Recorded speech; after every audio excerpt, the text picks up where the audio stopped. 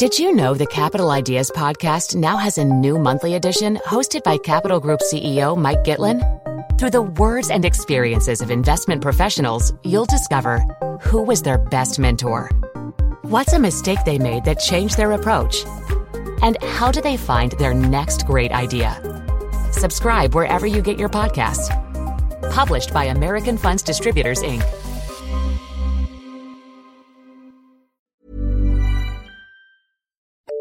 The FT. In this week's show, OPEC in Ecuador. The odds still are that the OPEC ministers will choose not to lower or raise their production quotas on Saturday when they gather. Acquisitions and mergers in oil and gas. One of the key conviction calls we have is towards the natural gas market, predominantly in the US. We also have exposure to what we consider to be cheap oil leverage, to drillers, and also to cheap integrated oil companies with strong free cash flows and good dividend yields. The climate summit in Cancun. Astonishingly, given the build-up to these talks, which was marked by conflict and disagreement, the talks themselves are actually going rather well. And plans for new nuclear in the UK. You're listening to Energy Weekly with me, Sylvia Pfeiffer. We start this week's show in the UK and the government's insistence on no public subsidy for new nuclear. Operators will have to set aside their own money to help pay for decommissioning and their full share of waste disposal from day one. Joining me on the line to discuss this is Roger Clayson, Legal Director for Addleshaw Goddard, previously Head of Legal at the Nuclear Decommissioning Authority. Thanks very much, Roger, for joining us. I just wondered if you could maybe list for us some of the challenges that operators of new nuclear reactors face in the UK. Obviously, there is the issue of planning. We have the National Policy Statement, which is now out for consultation again. We're expecting that to be dealt with by the end of January, with the expectation it will be ratified in spring. Then, of course, we are waiting for the new major infrastructure projects area of the Planning Directorate to be set up. And nobody is yet exactly sure what the procedures are going to be with that new body, although we understand it's going to be similar to the Infrastructure Planning Commission. That'll be the commission that will say yes or no as to whether you can build a new reactor somewhere in the UK. Absolutely. It will give a consent to development, which is fairly all-encompassing. What about the timing of all this? EDF and Centrica are planning to build the first new reactor in the UK at Hinkley Point. When do they need this planning approval to be in place? Well, they're pretty well advanced, as I understand it, EDF and Centrica. They actually have an application almost ready to be submitted to the Infrastructure Planning Commission before it's actually abolished. So I think they're hoping to progress that fairly quickly. That will be passed on to the new body. My guess is that they would look to have a consent in place perhaps by 2 years' time at the very latest in order to maintain their proposed timetable. And obviously for these companies, we're talking about billions of pounds worth of investment, and the government, as recently as yesterday, insisted again that there would be no public subsidy for new nuclear. A, do you think that's really going to be the case? And B, how do the operators get security of investment? There's a number of factors in there, Sylvia, which are of some concern. Essentially, first of all, the operators have to make provision for the cost of decommissioning and also the cost of storing, or rather disposing of the waste. That is a bit of an unknown factor at the moment. Secondly, the costs of decommissioning themselves are going to be difficult to calculate. Thirdly, there is the construction period and potential cost overruns. To my knowledge, nobody has yet built a nuclear power station which is coming on time and to budget. And I think it's worth emphasising this is the first time really in history that anybody's tried to build a nuclear power station on a commercial basis. It's always been previously on subsidy or with state support. Just finally, we're expecting the government to unveil its consultation on electricity market reform next week. They've obviously said that they would put the framework into place, the regulatory framework, to incentivise operators to invest in new nuclear. What are you expecting in that? I'm not entirely clear what is going to be in that, Sylvia, but it's interesting that the government have recently said in an open forum that although there's going to be no special public subsidy for new nuclear, the same subsidies as are available for renewables are going to be available for new nuclear, i.e. any low-carbon technology. So a subsidy for everything, or some sort of incentive for every kind of energy, but not a specific thing for nuclear. That's right, and I think that something will take the form of a carbon floor price or something of that nature, I would guess. Thank you very much for that. Let's move to OPEC and the meeting on Saturday in Ecuador to review member states' production quotas. On his way to the meeting is our energy correspondent David Blair. Before he left, I asked him, given that the price of oil has suddenly shot up to over $90 a barrel, whether there might be a bit more excitement. Well, $90 a barrel is the informal ceiling that OPEC's most powerful member, Saudi Arabia, had set for the oil price. The fact that it's been breached means that this simply won't be a routine meeting. However, it hasn't been breached by very much. At the moment, it's only $1 or so. It remains to be seen whether this is a sustained increase or whether it's simply a blip. And the odds still are that the OPEC ministers will choose not to lower or raise their production quotas on Saturday when they gather. It's still more likely than not that they will preserve the status quo. Right. And why has the price of oil suddenly shot up? The great question is whether this is due to fundamental changes in the dynamics of demand and supply or whether it's simply a speculative blip. It's certainly true that demand has been growing more strongly than many had forecast. And as we know to our cost, the weather in Europe at the moment is unusually severe. So both of those factors certainly have come into play. But then, of course, there are the more speculative factors such as the weakness of the dollar and the fact that there's still an inverse relationship, broadly speaking, between the value of the dollar and the price of oil. So it's very hard to disentangle all those effects. The test will be whether the price rise is sustained. So if this meeting were taking place, say, in January or February, and if prices were then still above $90 a barrel, then it's more probable that OPEC would act. For the moment, the expectation generally is that they will choose to wait and see. Who's actually sort of hurting from the high oil price? All consumer countries are paying more than they otherwise would. So, in a sense, that's most of the rest of the world. But the balance of interest within OPEC itself is more complicated. There are countries which very much do want prices to be even higher than their present level. Venezuela, for example, has said publicly that they want a price of about $100 a barrel, and Iran, Algeria are known to agree with that view. Their difficulty is that if they risk changing the production system, the quota system at all, then the danger is that they would allow an opening for Saudi Arabia to use some of its excess capacity and produce more, which would have the effect of reducing prices. So the divisions within OPEC on this question are such that the easiest option for them all is simply to preserve the status quo, and that's the most likely outcome. Thank you very much and have a good trip. That brings us nicely to our third topic today, acquisitions and mergers in the oil and gas sector. Jonathan Waghorn from Investec joins me in the studio to discuss this. Thanks very much for coming in, Jonathan. You co-manage Investec's global energy funds, and I just wondered if, first off, you could tell us what kind of stocks you've picked to invest in. I mean, who are you buying or positive on at the moment? We play a number of themes in the portfolio at this point in time. One of the key conviction calls we have is towards the natural gas market, predominantly in the US. We also have exposure to what we consider to be cheap oil leverage, to drillers, and also to cheap integrated oil companies with strong free cash flows and good dividend yields. Can you name any names in those three categories? Within the natural gas space, again, on a US bias, we've got 5 real key picks. One is Ultra Petroleum. We have Southwestern, Range Resources, Quicksilver, and Petrohawk. And on the integrated oil majors, I just wonder who you thought was cheap, given that total shareholder returns from them haven't been that stellar over the past 5 years. And especially the last year, the oil sector has been massively out of favour. I guess BP's blowout in the Gulf of Mexico has really reduced opinion towards the oil space. The names we hold currently: Total, Royal Dutch Shell and Exxon.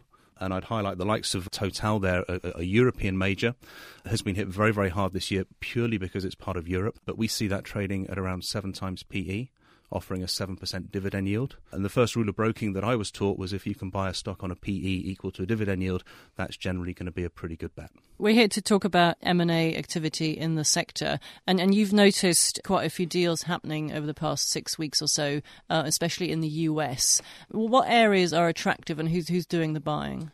Most of the deals we've seen really have been in the gas space, I could probably say over the last 18 months or so.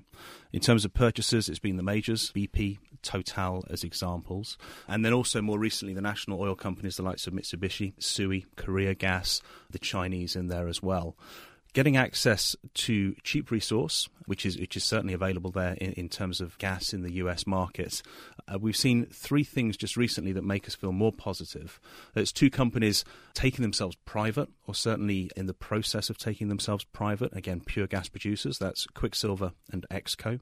And then thirdly, we've seen Chevron buy a company called Atlas, again, a shale gas producer with a lot of shale gas potential in the Marcellus. And shale gas has obviously been quite a phenomenon in North America over the past 18 months or so. The prices that the companies are paying today, are they much higher than they would have paid last year, presumably, given it's a sort of hot spot at the moment? In fact, you could probably argue the opposite, and the gas prices in the US are exceptionally depressed. So we have $4.50 gas, and that's up 20-25% over the last month. So gas was at $3.50. Gas is low because there is oversupply in the market. Gas is massively out of favour, and the gas equities are obviously down as a direct result of that. So when you start to pay 30, 40, 50% premium, these deals are actually being done at what we consider to be still quite attractive valuation. And we would highlight that especially with two management teams taking or choosing to take themselves private. Shows the management themselves see an awful lot more upside even at their takeout prices than the market is currently giving those companies. Did you expect this particular trend to go global at all next year? I don't see why it shouldn't. In terms of the key drivers of M&A activity, we talked about the integrated oils there. The key problem for the integrateds is they are boring. And that's one of the key complaints towards the likes of a Total, limited growth. How do the integrators get growth? Through buying assets, through buying companies. And a number of these gas E&Ps grow at 20% per annum plus. So that can be an interesting and very helpful shot in the arm in terms of production growth for the integrated oils. Now, these things can only happen if financing is available. And what we do have at the minute is cheap and ready financing. So the big companies we mentioned earlier can easily raise $25 billion at LIBOR plus 100 basis points. So, 2.5% financing. So it's easy to fund these deals. At that kind of financing, prices can be paid well in excess of what the stock market is currently pricing in. And we think it's quite a potent setup for further M&A activity. Obviously focused in gas over the last 6 months or so. No reason why that shouldn't go global and into oil projects and companies with oil exposure, companies whose share prices have lagged in the recent run-up in crude prices. And I guess the key driver for these companies is that they need to buy production. If they can't find their own production, you buy it. That's exactly it. So you buy a company that's 10% of your size, that's growing at 10% per annum. It immediately adds 100 basis points to your growth. Within 2 or 3 years, the investment community has forgotten that integrated oil company acquired that growth, and that can easily get merged into the existing assets. On top of that, they buy long-term potential resource, which again is not necessarily fully valued in some of these smaller companies. Just one final question. Are you seeing, or do you expect the national oil companies to be outspending the international oil companies? Yeah, they've definitely done that over the last 2 or 3 years. They've had a financing advantage in that the cost of capital of national oil companies has been 1 or 2 percentage points. Given that the majors now have a similar financing advantage, we'd expect to see the majors starting to close that gap somewhat versus the NOCs. The NOCs will still be ahead. They're still willing to pay more, but there's certainly going to be more competition, we think, in the coming year or two. Thank you very much. And to our final topic for today, Cancun and the ongoing climate summit. Fiona Harvey, our environment correspondent, is at the meeting. I spoke to her yesterday, and this is what she told us about the mood at the meeting. Astonishingly, given the build-up to these talks, which was marked by conflict and disagreement, the talks themselves are actually going rather well. Some people that I've talked to are attributing it to the sunny atmosphere. Delegates are actually getting on with work. No one has walked out. There haven't been any major conflicts. There are no signs yet of a clear agreement, but the fact that at this stage of the talks, with 3 days left to go, people are still in a cooperative mood, is actually being seen as a very positive sign. You can contrast this with what happened last year at Copenhagen, when from the very beginning there were deep disagreements that only got worse as the conference progressed. One thing you mentioned before you went off to Cancun was that we might see some sort of agreement on forestry, and I just wondered how those talks were going. The forestry talks have gone rather well. We have the outlines of an agreement. It's called RED, which stands for Reduced Emissions from Deforestation and Degradation. The problem now is getting funding to encourage poor countries to preserve their forests. Some of that has been forthcoming. coming. The Americans have reiterated their promise here in Cancun to provide $1 billion worth of funding for that. With the pledges of other nations, that comes to somewhere between $5 and $6 billion. But the problem is that that money will only last for a few years. So what do we do after that? And there's no agreement on that yet. Also, as concerns getting an actual sign-off on RED, that hasn't happened yet either. One of the stumbling blocks there is that the US is very insistent that we won't sign off on anything until everything is agreed. This is a rather contentious attitude. Some of the other delegations would like to get bits and pieces of a possible deal sorted out here. But the US delegation is saying that really we need to sort out everything before you can have any kind of agreement. Everything presumably includes getting China on board. China's position at Cancun has been very interesting. In the lead-up to this conference, China and the US had not been getting on. They had some bitter words a few months ago. But here at Cancun, the delegations seem to be cooperating very well. I've had very warm words from the US delegation towards China and similarly from Chinese delegates here. The issue is over how to monitor greenhouse gas emissions. China is very sensitive on this topic because China is very eager to avoid any suggestion that its sovereignty might be compromised. So China does not want to submit to any kind of international monitoring. But there are compromises on the table. I spoke yesterday to the Indian Environment Minister, Jairam Ramesh, and he has tabled a proposal on the measurement and verification of emissions that could be acceptable to the United States and hasn't yet been accepted by China, but it's possible that in some modified form it would be.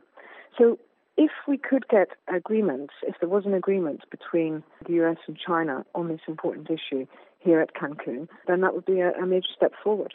That was Fiona Harvey speaking yesterday. She'll be back in the studio next week with a full breakdown of everything agreed or not agreed in Cancun. And that's all we have time for today. All that's left is for me to thank my guests, Roger Clayson, Jonathan Waghorn, David Blair and Fiona Harvey in Cancun. Energy Weekly was produced by LJ Filatrani. I'm Sylvia Pfeiffer. Until next week, goodbye. For more downloads, go to ft.com/podcasts. Did you know the Capital Ideas podcast now has a new monthly edition hosted by Capital Group CEO Mike Gitlin? Through the words and experiences of investment professionals, you'll discover who was their best mentor, what's a mistake they made that changed their approach, and how do they find their next great idea. Subscribe wherever you get your podcasts. Published by American Funds Distributors, Inc. Here at Bellingcat, we get to the bottom of things. From a global crisis to an underreported event, we find the facts using publicly available tools and resources, uncovering what is hidden on and below the surface. We connect the dots using social media posts, satellite images, and public records, and empower others to do the same by sharing how we do it. The ability to do so is only made possible by our readers, supporters, and community members. Care to join us? Learn how at bellingcat.com.